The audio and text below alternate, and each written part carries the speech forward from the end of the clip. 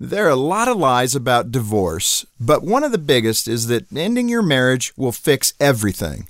And the truth is, most couples who divorce, instead of working through their problems, suffer deep regret. Terry Orbach is a research professor at the University of Michigan, and she identified the top 5 things divorced couples regret not having done more of while they were still together, things that might have saved their marriage. Here they are. A lot of couples say, I should have done more to boost my ex-spouse's mood. Encouraging and affirming your spouse can accomplish a lot. One study found that husbands and wives who express love and affection were twice as likely to stay married. Simple gestures of kindness can have a tremendous impact on a marriage. Buy some flowers, write love notes to each other, and look for the humorous side of life.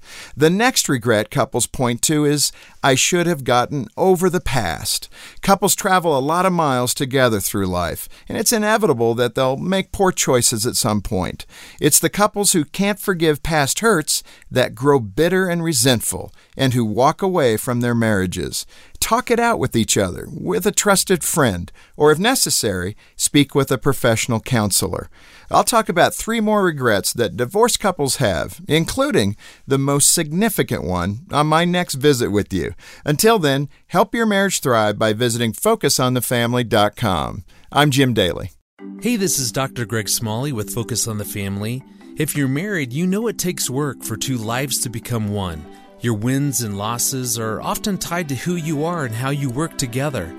The Focus on the Family Marriage Assessment provides a combined report that considers your individual strengths, areas of growth, and how unique people like you can better come together.